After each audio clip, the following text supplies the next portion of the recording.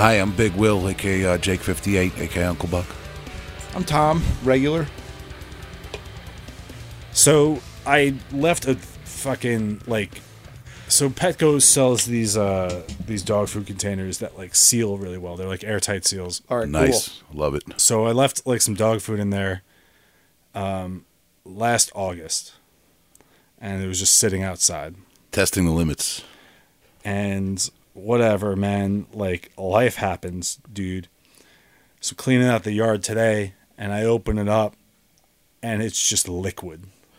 Nice. And I was first I was ew. Mm-hmm. Then I was well, this probably has a pretty damn high alcohol content. So I drank it all, and I'm fucking flying right now. And my name's Justin. I'm here on the Heavy Old Podcast. I'm fucked up. What's happening? Allegedly. Don't try this at home. Jesus. Yeah. Justin. Yeah, dude. It wasn't even the grain free. It had grain in it. Full grain. Yep. This isn't even the Gore Grind episode. What are you guys doing when I'm not around? Fucking liquid, man. Oh, my God. I'm going to need a drink, please, Tom, sir. Liquefied dog food. Yeah, yeah. Oh, God. I didn't think you could outdo my... I thought of a name for it so you don't... Because, listen, you guys were saying things that was kind of getting me a little upset right now. I just want you to call it by the proper name. It's Pooch Hooch. Pooch Hooch. All right, cool. Pooch Hooch. Pooch Hooch. I feel a lot better now that I got there. Man, I'm messed up. Man. Is that what this episode is brought to you by? Pooch Hooch? Pooch, Make it yourself. I don't know, man. Oh, Make it yourself. I used to be in a band called Liquefied Maggots. I think you just outdid the gross out factor on that one. That's crazy, man. I'm so messed up right now. Yeah, you can check that on Metal Archives, by the way. That's bona fide. Nice. How's everybody's life? It's good. My life's good. Is Yeah. your life good, Will? Good. I'm just keeping all my pens in their appropriate clipboards, dotting my I's, crossing my T's. Nice. Yeah, things. My day job is, going okay. I'm living the life of Riley out here. Nice. Yeah, libertine lifestyle of mine. No, yeah, we got a little bit of death metal going on at the crib, playing records, things like that, as we do. I got a little. I'm not going to mention any names, but on the Patreon, I'm going to go in on somebody. Somebody did something. Yeah, these death metal ads, they're getting a little predictable. Other than that, nothing else really bothering me too much. I'm trying to keep the blood pressure down. Shout out to Uncle Frank. He's on blood pressure pills. He's my inspiration. It's health. Hell yeah. Other than that, not much going on, man. How you guys doing? Yeah, good, man. Other than that, I'm just totally messed up right now on Pooch Hooch. Yeah, I'm doing fine. When I said you guys, I was kind of trying to steer it towards Tom more than the Pooch Hooch again. But I also want to know about Tom. Oh, okay. Thank you, Well, Pooch. I'm here, so I'll say. Good boy. I was in Nashville this weekend. No way, really? Yeah. Go figure, man. You think you know somebody? Dude, yeehaw. A highlight of my trip was an Airbnb experience. It was called Welcome to 1979, a studio in Nashville where they make vinyls. There's a recording studio and then a mastering studio, and then this guy makes the masters, the prints for the vinyl factories to make. I'm thinking of that movie, Brother, Where Art Thou, where the guy records them right in the studio and they press the record and it's all. So there's he explained, not that specifically. I don't even remember. Our tour guide. I don't even know if that's what happened in the movie. I think that was the whole movie. I saw that movie. Yeah. That was the whole That was movie. the I whole remember you got to hit, boys. Or I'm sorry, Tom. No, it's all good. So this, it was crazy. I didn't know how much went into vinyl because there's several ways of doing it, but to do a high res mastering of an album or anything, any audio, the process is phenomenal. So much nickel, negative and positive ions, flashing through a liquidy stew to make your sounds come true. Phenomenal trip, 1979. If you're in Nashville or in the area, I suggest you take that tour. The owner of the studio, Chris, there's a wealth of information you can learn from this gentleman. He's been operating the studio for 14 years, he said. He's one of 15 people in the country that do this process. And then on top of which, he restores old tape machines, two-track recording tape machines. Wow. Okay. Wow, so he's been doing it since 2008. Yeah, when vinyl was when it was bad. That was when nobody was buying it was vinyl. at an all-time low. Yes, and now Wow. he's busier than ever. Okay. And he's involved in the pressing of over 1 million vinyls a month. Yeah, vinyls. Yeah, people are trying to get those things pressed now, man. Yeah, That's it. The factories go to Interesting. him and they go, "Hey, can we get a master on this?" The esteemed and cultured life of Tom outside of the podcast. I love it. How many ghosts in Nashville? Oh, I wasn't looking for ghosts this time. I was just looking for ghost notes. When they're just bashing. This is swinging away. Bop. Yeah. A state that borders Tennessee, the state where Nashville is in, that you just went this week. Yes. Kentucky, Sir. Yes, Kentucky is the state in which resides epic doom death band Rotting Kingdom. Doom. Yeah. Straight to it. Pull the curtains Get them back. on, yeah, get them on phone.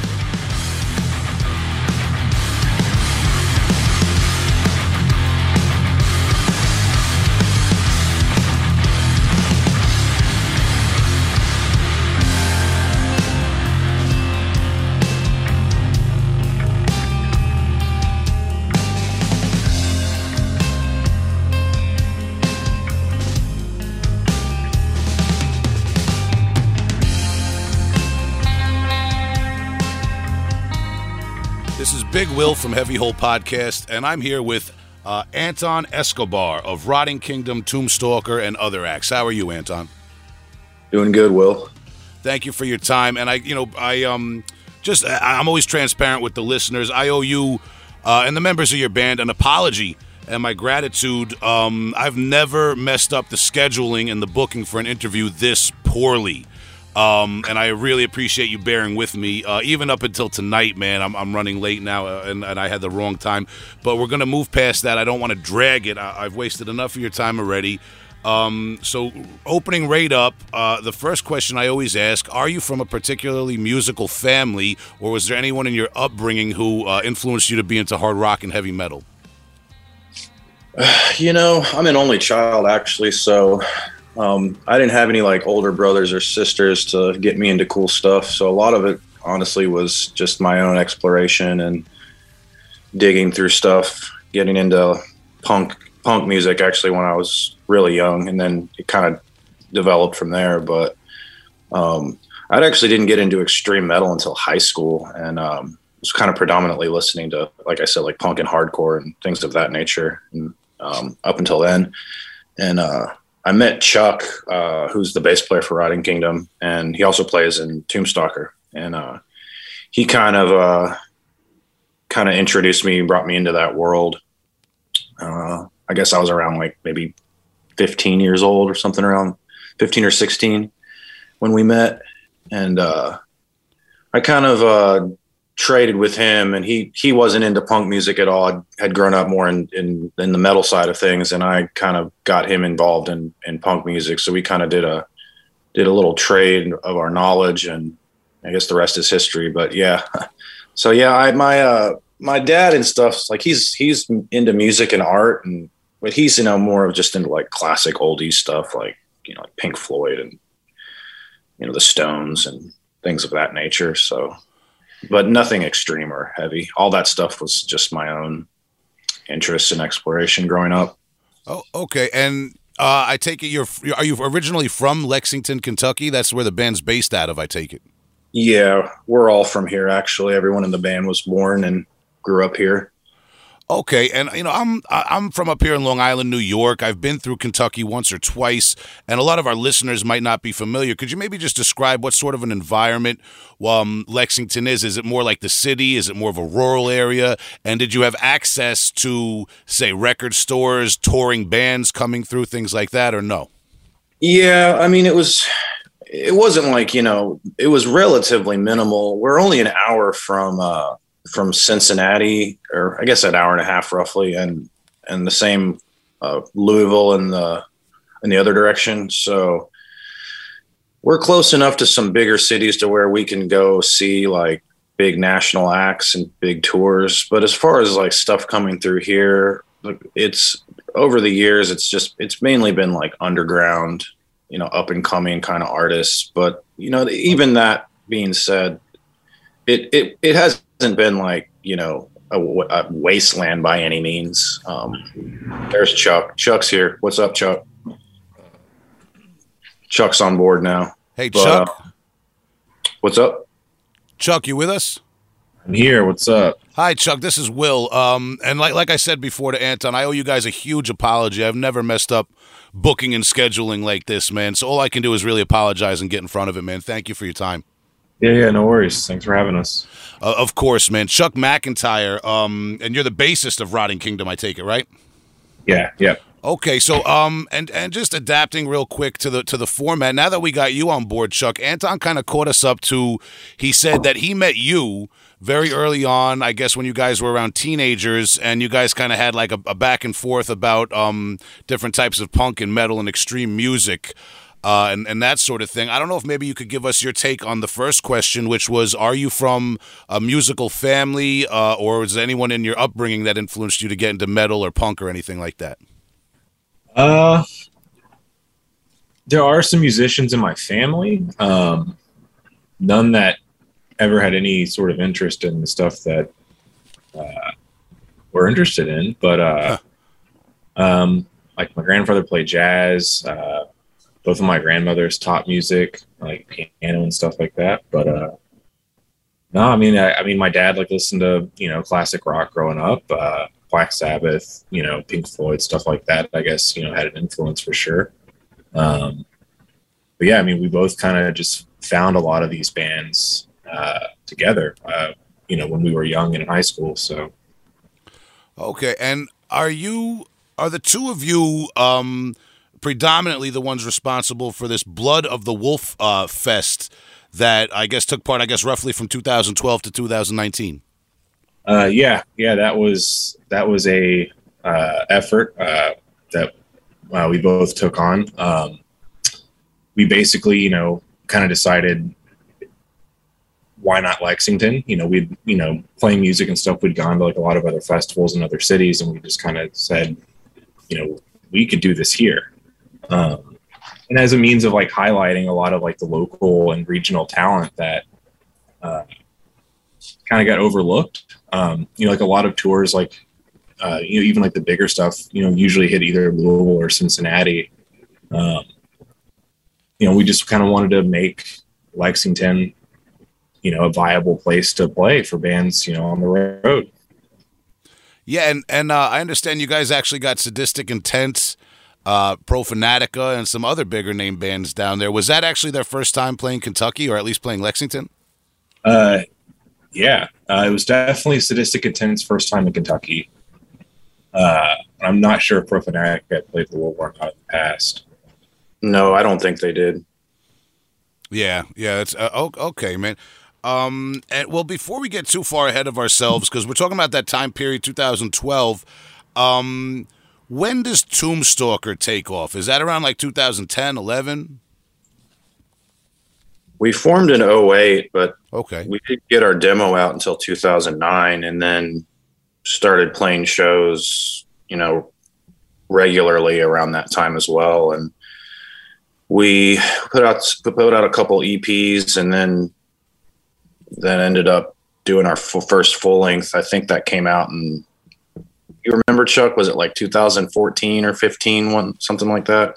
Yeah, 2014, I think. Yeah, and Shadow Kingdom Records put that out, and they put out the CD and the tape, and then they co-released the vinyl with Hell's Headbangers, actually. So yeah. We haven't done anything with that band since then, because we've gone through some lineup change. We lost some members and just haven't found the right lineup yet. But we've actually, we haven't made this announcement yet, but I guess this is good a time as any. But Clay Rice from Rotting Kingdom has joined Tombstalker on second guitar, and we're currently working on a new album, and there'll be more news to share about that later on. But we're going to bring the band back to life after a long hiatus, so that'll be sweet. Okay, and would you agree that maybe Tombstalker and Rotting Kingdom are I don't know, maybe Rotting Kingdom kind of evolved from Tombstalker or something along those lines? You guys share a lot of members back and forth through the years. Maybe. Everyone in Rotting Kingdom we all kind of grew up together playing music, like in the same scene, but just in different bands. So in the sense of like, it sort of kind of honing our talents and letting, you know, getting us an education, like how these sorts of things run and like how do you make a band, you know, sustainable over time and things like that. Sure. But as far as like musical stylings, it had been something that I had wanted to do for a long time. And it was just one of those things that like the pieces just kind of came together and we decided to give it a shot. Okay. And with Rotting Kingdom, it's, well, you said it yourself that a lot that you guys kind of grew up in the same scene, but playing in different bands and things like that. I've seen this this label tagged with a lot of your bands, the Wolven Brotherhood. Is that a loose collective of Kentucky musicians based out of your scene? So that's kind of its own story. We didn't start the Wolven Brotherhood. It was actually, are you familiar with the band Valdrin from Cincinnati? I can't say that I am, to be perfectly honest. They're a Blood Harvest band. You should definitely check them out. They're incredible. But it's like technical, kind of progressive, Black Death stuff. I mean, it kind of draws on a lot of different sounds, but it's very grandiose and kind of highbrow. I mean, it's really smart stuff. But I don't even know if I want to. I mean, they draw from a lot of different pools. They kind of sound like Emperor and Dissection and Windear, but they also have death metal vibes like Morbid Angel and just stuff like that. So, and even Order from Chaos and some like offshoot stuff that you wouldn't expect. But they're definitely their own band. I don't want to necessarily spend a bunch of time describing what they sound like, but they just know they're a great band. But they're a Blood Harvest band, and I'd say they're probably the best band from Cincinnati. Well, definitely one of the best bands in Ohio currently. But they started the Wolven Brotherhood when they were in high school. And we met those guys when they were like 16, 15 years old. Like they were kiddos and were already driving down to Lexington to play like house shows. And they were already like incredibly proficient at their instruments, even at a very young age like that. And their band was called Dawn of Wolves at the time, but they ended up changing the name to Valdrin. And so they started the whole Wolven Brotherhood thing started with them in Hamilton, Ohio, which is a suburb outside of Cincinnati. But we did a split with them. I think it was like 2009 or 10 it came out. And they kind of like brought us into the fold. And then after that, like we kind of just took it and ran with it and pulled a bunch of other bands and members. And it kind of just become this larger scale, like artist collective. There's all kinds of folks in it. But yeah, I guess you could just say it's a collective of artists that all share kind of a similar vision and are just, kind of united and ride together. I guess it's kind of like a crew, if you will, in a sense too. Yeah. Interesting. Because I want the listeners to get a sense that it's not just Rotting Kingdom. There's kind of like a whole little world to explore with your guys' local scene. Bands like Nest, and other such bands with other members of Rotting Kingdom in them. Your local scene, I mean, in Lexington, Kentucky, growing up, I know for me personally here on Long Island, when I was a teenager, there wasn't much death metal and grindcore. It was all about hardcore and more like politically, socially conscious punk and things like that. But that's what the shows were. What was the scene like down there? Was it necessarily metal, or were you guys getting into other types of shows? You mentioned house shows, There was a strong punk scene for sure. Definitely when we were kids, there was a much bigger punk scene than metal scene actually. And, not to toot our own horns or anything, but, metal in our area didn't really take off until we started bringing it through. And then it grew from there and we made friends and more, it's like if you build it, they will come kind of energy. But yeah, it just kind of went from there. And I don't know, if maybe Chuck, would you like to comment on that? Yeah, I mean, when it was like nothing but like American hardcore, and like Anton said, there was a pretty strong punk scene like when we were kids. It was more like the DIY kind of Planet Records type punk stuff, though. So yeah, there wasn't really any. I mean, like bigger metal shows, like bigger tour packages and stuff would come to Louisville, and that was pretty much the only access to like seeing metal live that we had. And when we started Tombstalker, it was kind of like, okay, if we're going to do this death metal band, like let's start booking other metal bands here. And like Anton said, it was just like the more that we started doing, the more people started showing up, and it was a pretty, it was a really unique scene for a while. It was like everyone kind of hung out with everyone. Like, it wasn't very cliquey like a lot of some bigger cities are. Punks only hang out with punks. Everyone kind of got along pretty well. So it was almost by default, because if we didn't, our shows would flop. Sure, yeah. And that's the other thing too. It was a pretty small scene, so everyone just kind of supported everyone. Yeah, we'd intentionally mix bill just to, bring punks and metalheads together.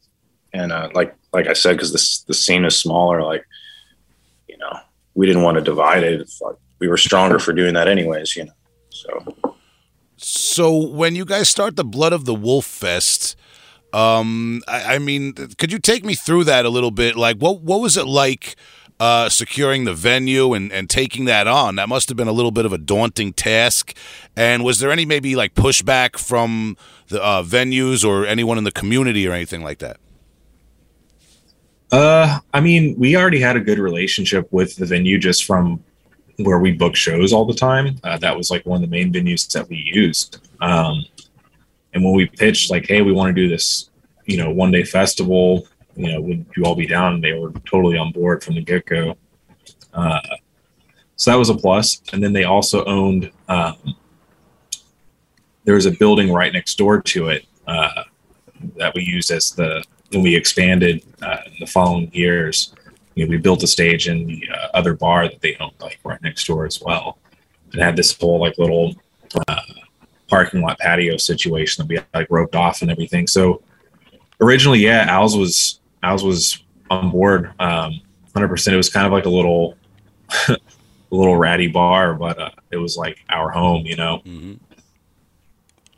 Okay, and I understand, going back through social media in 2019, that was the last time you guys did it, not realizing that COVID would shut everything down, but the next year. But you guys announced that it was getting very difficult to recoup your finances through the fest. Yeah. The last year, and that was due to a chain of unfortunate events that ended up kind of scrambling things for us. And won't get too deep into that because that gets into local politics to a degree, but like we basically got in a pickle with the venue because they had changed ownership and were undergoing construction. And we were worried they weren't going to get it done in time because it was coming down to the wire to where like we had to like make a decision. Like, are we gonna like leave it up to chance and hope that this building is, checked out with all the inspections and stuff and ready to be open to the public and up and running? Or are we going to pull the plug, rent a bunch of stuff and host it at another location? So we decided to kind of roll the dice and put up a bunch of money to like rent. We had to like rent all this like stage gear and talk to another venue, it was cool that they were ready to take it on such short notice, but it put us into scramble mode and we had to go into overdrive. And it was more important to us to ensure that, all of our friends and all the fans had a great weekend, even if it meant us losing a bit, than pulling the plug and having the whole thing get like totally messed up. So we did what we had to do. And, you know, that being said, it was still like a lot of fun, and it sounded great. It looked great. All the gear was super. We got a stage built. Like, we ended up having it in like a big brewery, like in a giant like warehouse. So everything went cool, but like the turnout was a little bit lighter. And I think that was also due to the fact that it was in the middle of the summer. Like, we changed the dates. We also encountered some like weird booking promoter squabbles here in town, because there were other people trying to host events like around the same time. And like, we didn't want to like double book certain time frames. And there was just a whole bunch of things that all just fell on our head all at once. And we did the best we could with the circumstances given to us. But I think after it was all said and done, we were just so exhausted. It was our 5th year doing it. We were just so exhausted by the ordeal that like, we just kind of told ourselves like, we need a break, you know, maybe we'll do it again, but we need to chill and like focus on other things for now. So, and then COVID happened. Yeah, and then COVID happened. So we couldn't do it anyway. Well, you guys, I don't want to skip ahead to your full-length album, A Deeper Shade of Sorrow, that was in 2020, because we're in there now. Let's go back to Rotting Kingdom. 2017, the self-titled 3-song EP is released. People can check out Boris Records and Gods of War Records if they're interested in physical copies of that. They can look that up for themselves, and it's all on Bandcamp. Your self-titled 3-song EP. How long was Rotting Kingdom a band and writing and finding your sound before you recorded that self-titled EP? Oh man,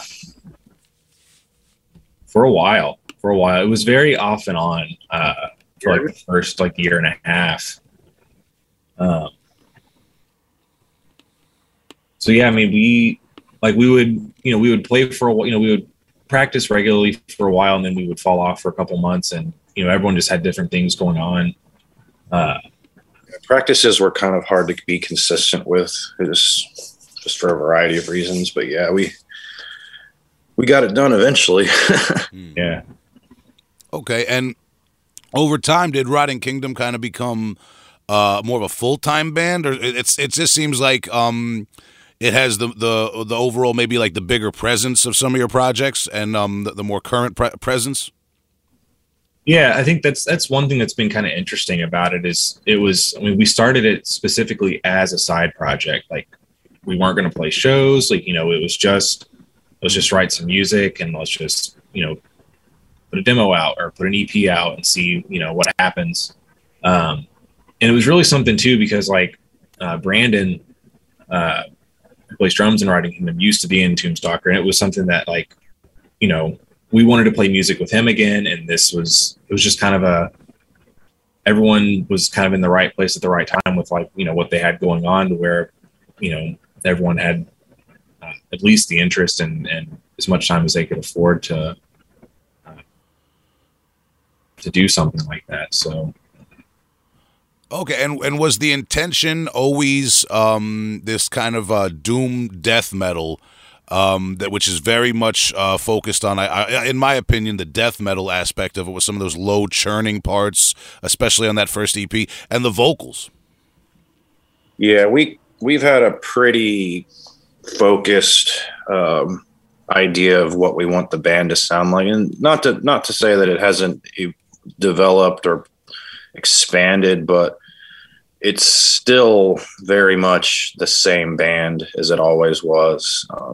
And I don't think, Chuck, you can chime in if you want on this, but we have a pretty solid foundation and a pretty, say, strict sound, but like, we definitely know what we want to sound like and what kind of school we draw upon, and the kind of, emotive, the way we want you to feel when you listen to it. And, and you did that, or yeah, like recently there was a review, these other guys from Terminus hit it on the head. It's like, we do the whole Peaceville thing, obviously. And I think that's, most people who listen to us pick up on that, but it's more than just that, and, but ultimately it's sad, heavy music, that's supposed to make you, it's heartfelt stuff, it's supposed to come across as sincere as we can make it. It's not like lighthearted by any means,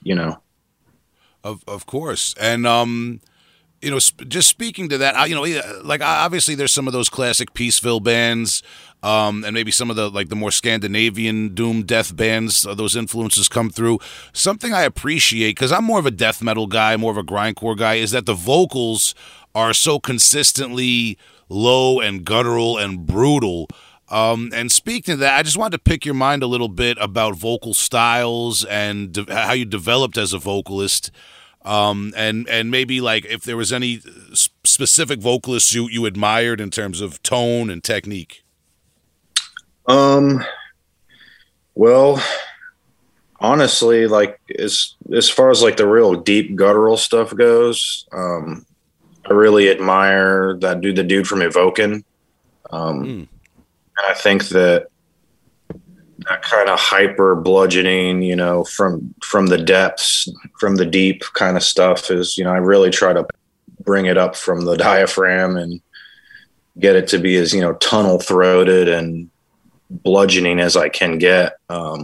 Especially when we go into the heavier sections where we just want to suffocate you. Huh. But yeah, I do mix in some of the raspier, more snarly stuff. And, I do the same thing in Tombstalker too, though, but I think I try to push it more, at least push the lower end stuff in this band more so than Tombstalker. And when I do the more raspier, shriekier stuff, I really want it to like have like a pained, kind of anguished quality to it. That's what I strive to do. I think a good example would be Jonas and like Dance of December Souls era Catatonia. Some of those vocal parts are just pure, anguish. As I said, just you can feel the retching pain, and I try to bring that across with my vocal attack. Yeah, and I do some spoken kind of gothy, kind of almost poetry, spoken word poetry, like embellishment kind of moments, kind of tossle that in here or there. And that's more for just like added effect and a little more drama, if you will. But I don't do clean vocals. And we've kind of thrown around the idea of maybe doing that at some point, but we haven't gotten there yet. And I don't know if we honestly, some people have said that they really like us for not doing the clean vocals. So I do appreciate that, because I think that does set us apart from a lot of bands that play this style, is because a lot of them do have singing and, all kinds of thing like, like violins, pianos, whatever, all that kind of stuff.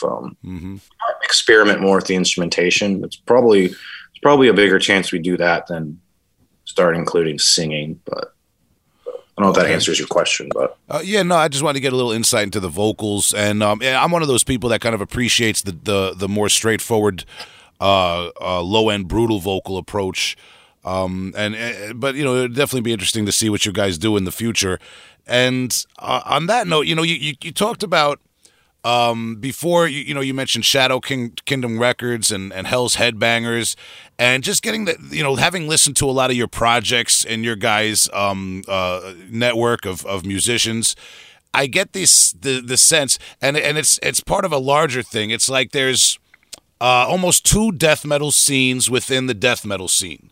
And what I mean by that is you have the kind of brutal, modern, guttural death metal, the technical death metal, things like that, the hyper blasting, brutal, chunky stuff. But then you have the type of stuff that I feel maybe you guys identify with more or more indicative of, which is this kind of more nostalgic and true old school form of metal that Hell's Headbangers embodies. Do you know what I mean? Yeah. I do. Yeah, well, yeah, 100%. I just wanted to get your thoughts on that respectfully, because I kind of have my feet in a lot of different genres of music and, all different types of extreme metal. Would you say you guys specifically reject that more modern, brutal death metal? Chuck, would you like to? I mean, I'll be honest, I fuck with it. Like I love bands like Defeated Sanity and some of that stuff. I'm real picky though. Yeah. But we definitely our roots are in Anton and I in particular, like the old school Swedish death metal. That's like our bread and butter. And that stands out, very prominently in Tombstalker. But early 90s, man, that's like the best in my opinion. I got to agree. I got to agree, as much as I love the frog vocals.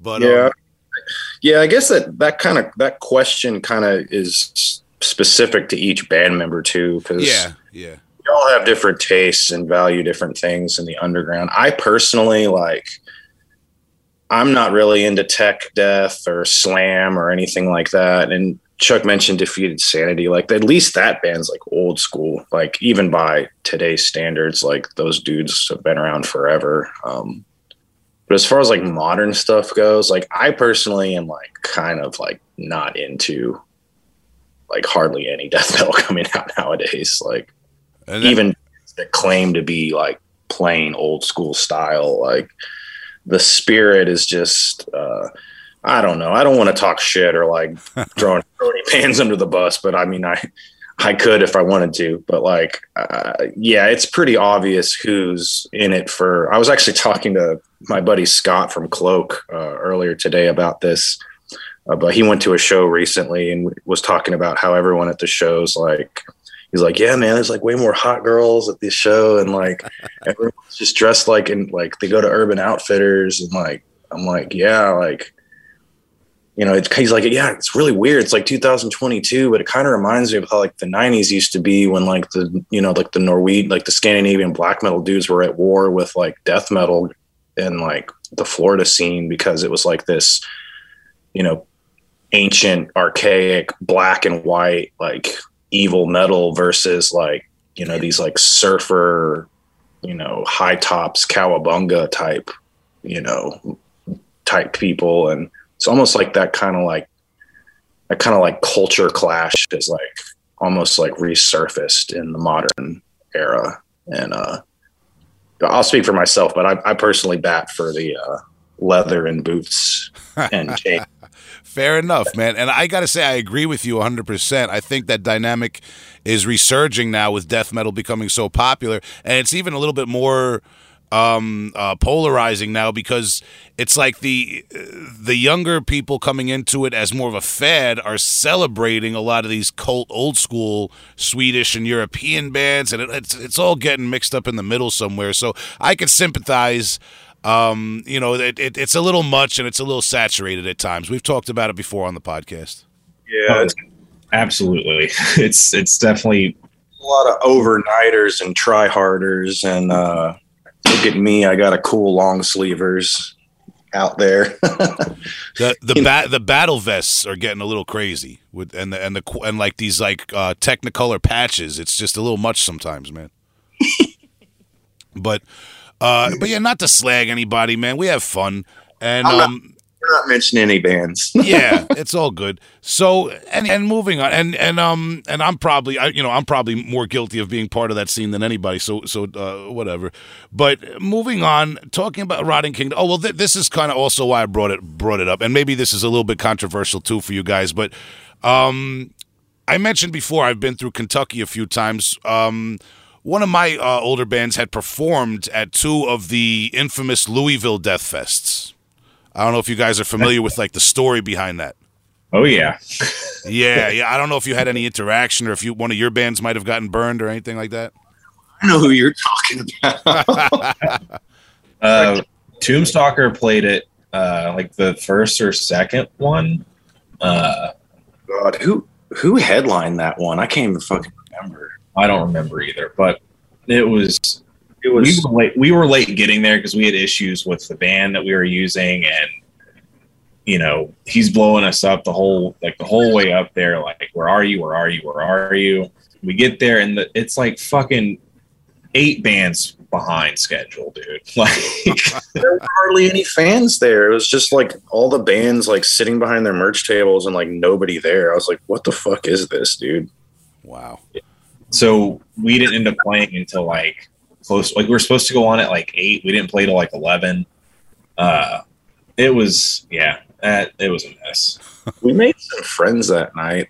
They're the dudes from NYDM were into us because we were the only old school like band that played. Everything else was like porno grind and like slam shit. Yeah.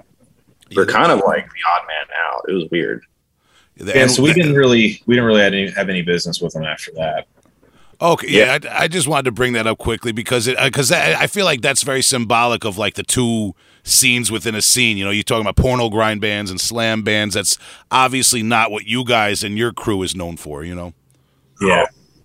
So then that dude ended up like AJ like completely like went into hiding because his next fest or whatever he did after that, he like got in a bunch of trouble and stuff from what I recall. But this happened years ago. I just remember there was like a shit storm on Facebook years ago over that whole thing. Well, I mean, all I can recall, one of my bands performed at, I believe, what would have been the last one because no one. Well, I can't say no one got paid, but it was kind of saved in the last minute by some other local people and the venue and things like that. But yeah, the promoter didn't really do much for them. But yeah, I just had to bring that up. Kind of, I thought it was funny. But moving forward, I mentioned A Deeper Shade of Sorrow before, your 2020 full length. And I wanted to get a little insight into not just the writing of it, but also you used Sneak Attack Studio. I take it that's a local studio that you guys work out of fairly often? Yeah, it's become our main place. I don't think we'd ever record anywhere else in this, at least not in this state. He's the best in the state, in my opinion. Jason, wouldn't you say, Chuck? Yeah, for sure. I mean, with Tombstalker, man, like we recorded so many different places, and it was such to finally find someone that we like really meshed with Jason at Sneak Attack was awesome. And I, like Anton said, I don't really see us recording anywhere else in the immediate future anyway. Yeah, he's recorded all of our stuff, even like our side projects and pretty much anything any of us have done in the past like 5 years. He handled it. Wow. Okay. And does he come from a metal background? Sort of. Like he's a Gen X dude, so he grew up in the 80s listening to like classic stuff. I mean, he's just like well versed in like any kind of rock music, so punk, metal, hard rock, classics, any kind of classic band. He's versed in it. Okay, Jason Groves at Sneak Attack Studio. And getting into the writing, because I listened to the EP and the album today back to back, and something that struck me was I felt like the EP might have had a little bit more of that death metal crunch to it as a foundation to the writing, whereas it sounded like on the album you really leaned into layering the guitars and some kind of different, more airy, atmospheric riffs. Would you agree with that? Is that fair? Yeah, I'd say so. I mean, I think with the EP, it was more just kind of like getting our ideas down, and where it was so infrequent, we didn't really. It took a while for just to get 3 songs down. Whereas once that came out and we saw, kind of the response to it, when we decided to do a full length, it was like, all right, let's really kind of take our time and kind of evolve some of these things and expand on some of the things that we didn't really have time to explore with the EP. So we tried to keep, same sound in the general sense, but also like pushing and trying some new things, but without getting too far outside of our prior work. Okay, and speaking also of your more current work. 2022 saw the release of your split Wretched Enigma of Salvation, your split with Incorporation on Self-Made God Records. Do you guys have a previous relationship with Incorporation? Were you in touch with them? Had you maybe performed together before that? They played Blood of the Wolf, so that's how we originally got linked up with them. And Okay. Justin Stubbs, he's in Father Be Fouled too, and we got like a 2-for-1 booking thing. I think it was Blood of the Wolf Year 3, Father Be Fouled, and Incoffenation were two of our main like headliners. So, and he's in Atlanta, and then that dude Wayne from Decrepitath, we flew him out from San Diego, and then they drove up together, and that's how we originally met him. And that was I can't remember what year ago. It was some years back, and then he hit us up.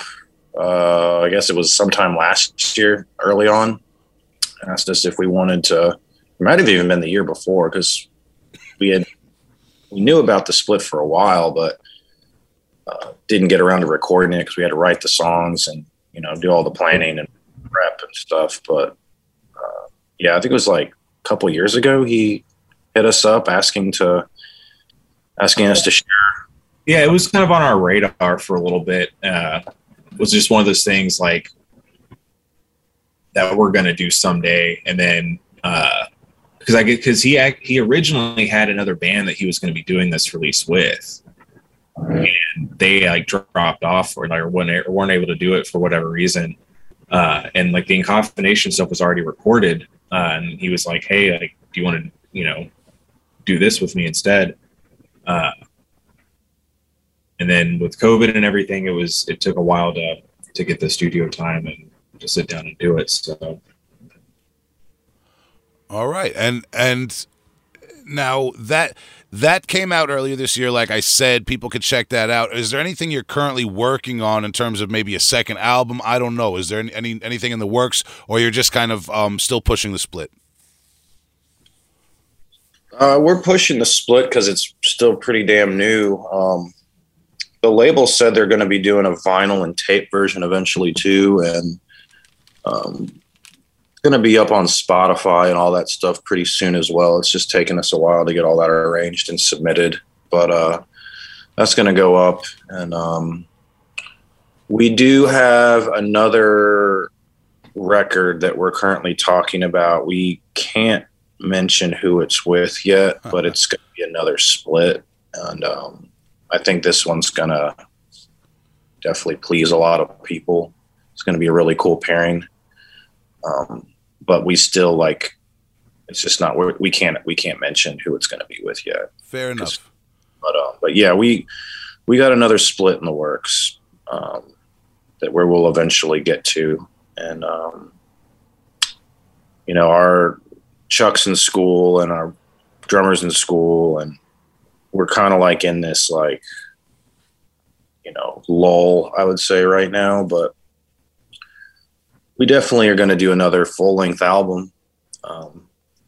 Just a matter of when. I don't know yet. But since this one just came out, we got a little bit more wind in our sails now, and we're probably going to sit on this for a moment before we get going again. Okay, and I saw that you guys performed at one of those Blood of the Wolf fests in the past, maybe more. Do you guys perform live regularly with Rotting Kingdom, and have you been able to get out since things have kind of lifted with the pandemic? I mean, like I said, originally we started this band with no intention of playing live, and then the more that we rehearsed and we all kind of felt the bug to do it. So we don't play out terribly often. We try to keep it kind of a special occasion sort of deal. And then again, like Anton said, Brandon and I are both in school. Actually just wrapped up my last stuff tonight for the semester.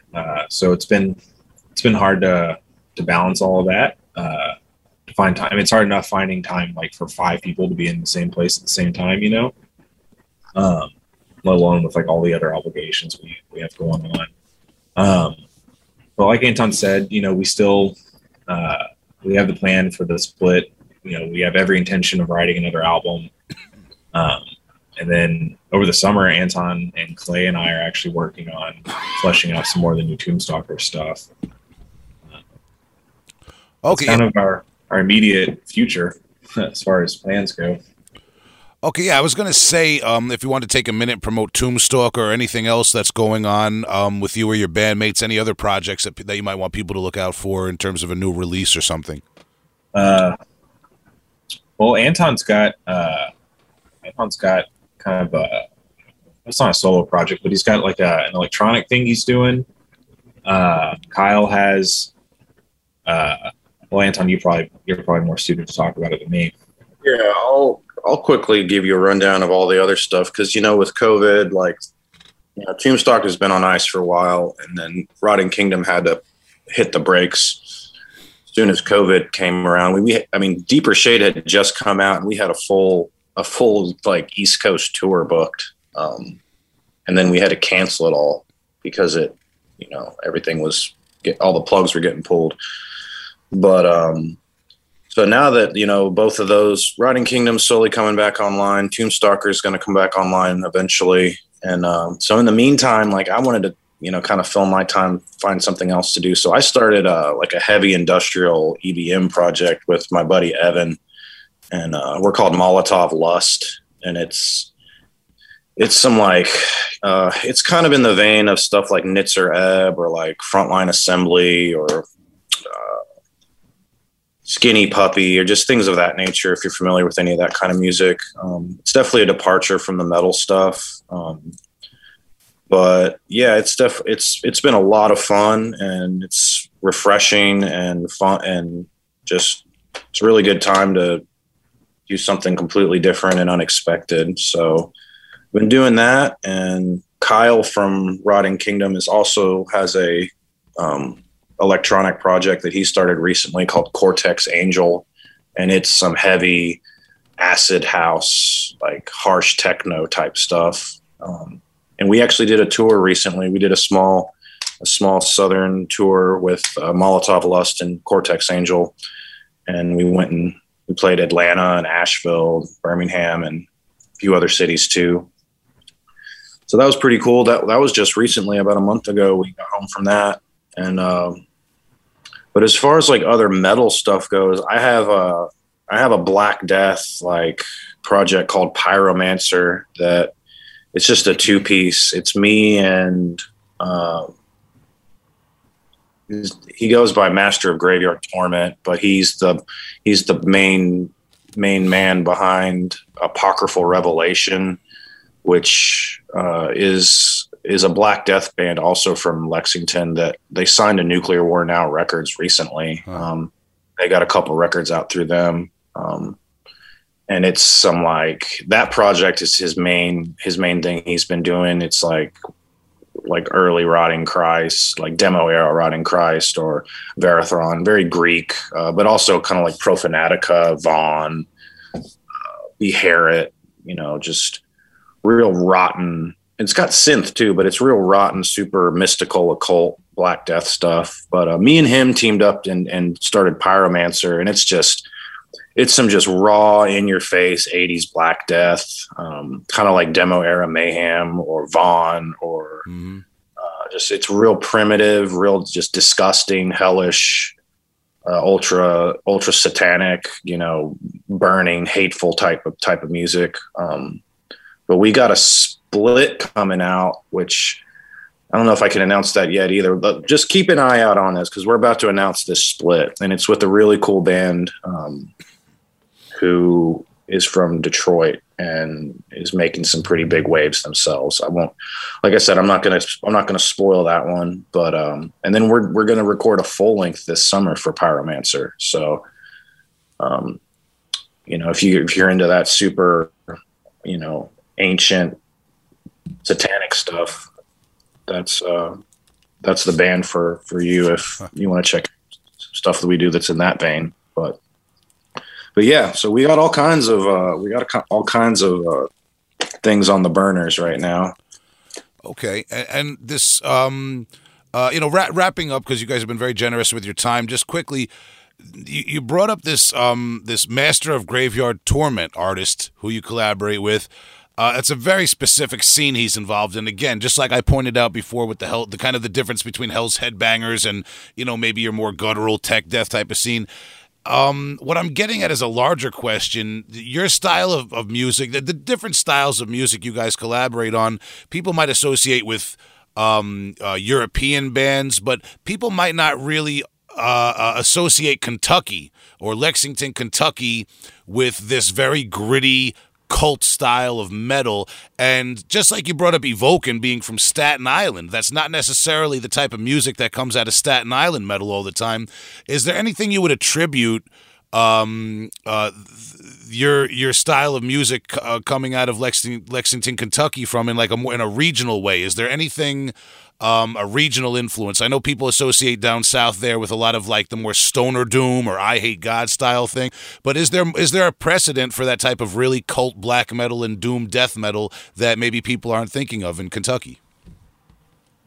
No. I love it. It's you guys then. Yeah, we're it. Yeah. Yeah, it's pretty much, I mean, we're not trying to be contrary or like intentionally make music that is so far removed from what, people would expect to come from here, but it's just what we love, and no one else is doing it. What we want to do. And even if there were other people doing it, we'd still do it because this is just what we love. But yeah, I mean, it definitely sets us apart, and you're not the first person to be surprised that, these kind of more exotic, colder, more underground sounds are coming from this area. So, I guess we kind of own it with pride. We're really happy that that's who we are. And yeah. I say that respectfully too, because I'm friends with the guys in Gray Skies Fall, and maybe a somewhat lesser known than Evoken, but also from Staten Island. And it was always very peculiar to me that these epic doom metal bands would come out of Staten Island, which is more known for maybe hardcore and blue collar metal, but it just, you appreciated that much more for the integrity. It's good. Thank you. Appreciate that. Of course, man. And as I said, you guys have been generous with your time, especially considering all the mistakes I made with the booking, but I'm not going to drag that out again. So I'm going to start wrapping it up, and we always close off by asking the guest to recommend one older and one newer release by any artist you like, metal or otherwise. Just 2 recommendations, old and new, for each of you guys. What do you think, Chuck? You want to go first? Okay. Newer, I've been listening to the new Corpsest record a lot lately. It just came out a couple days ago. It's called Succumb to Rot, Finnish death metal. Very good. Older, what have I been listening to?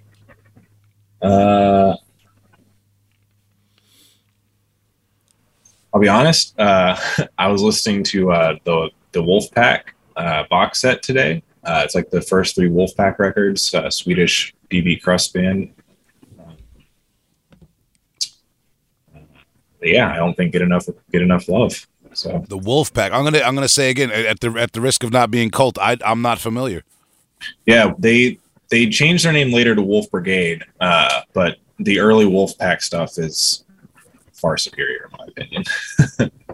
It's heavy, crusty Scandinavian hardcore, like kind of motor charged, tough as nails and gritty type shit. They're fucking awesome. Hell yeah.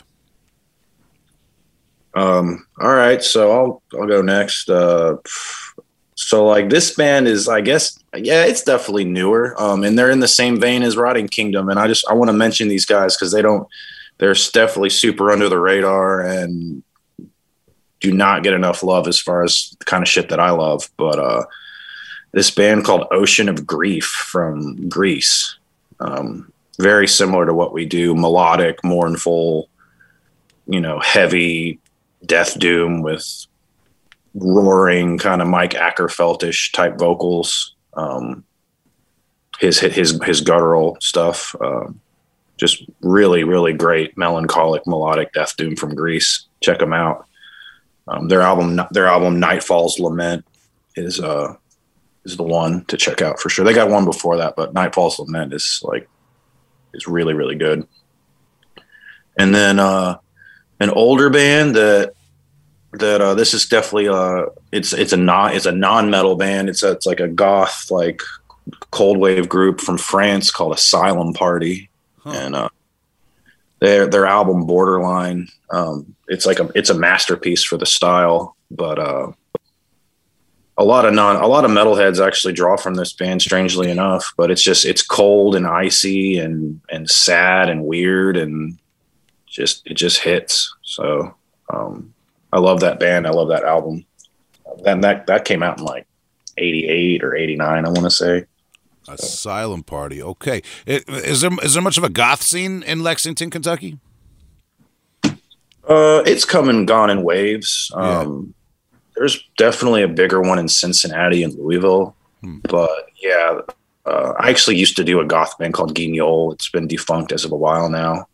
But when we were doing our thing, we were having monthly goth nights and stuff, and occasionally usually just involved like a DJ and one band. But yeah, it's still kind of simmering. Okay. All right. Just interesting to know there.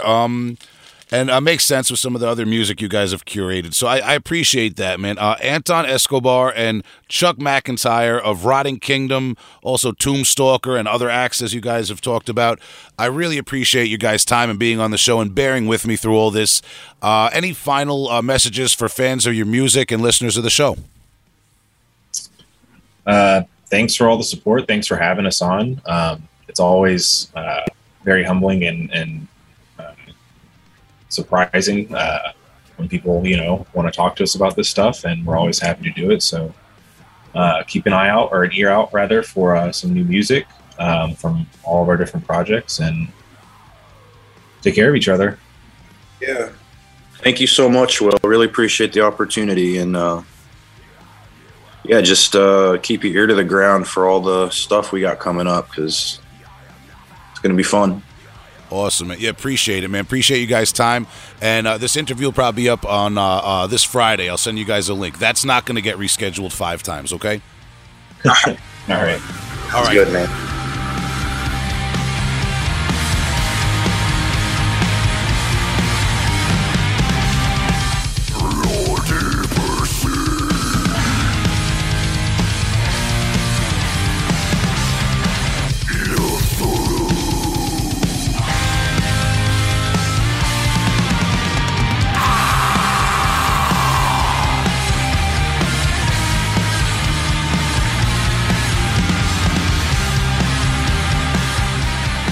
Ready? Whenever you want, dude.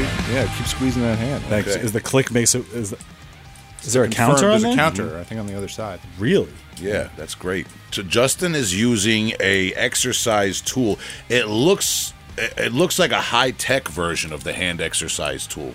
Yeah. The spring-loaded, the spring that sits between two handles you use to grow your hand muscles. I'm doing 2 things right now. One, it's my guitar off season, so I'm just staying ready. Nice. And 2, practicing my Second Amendment.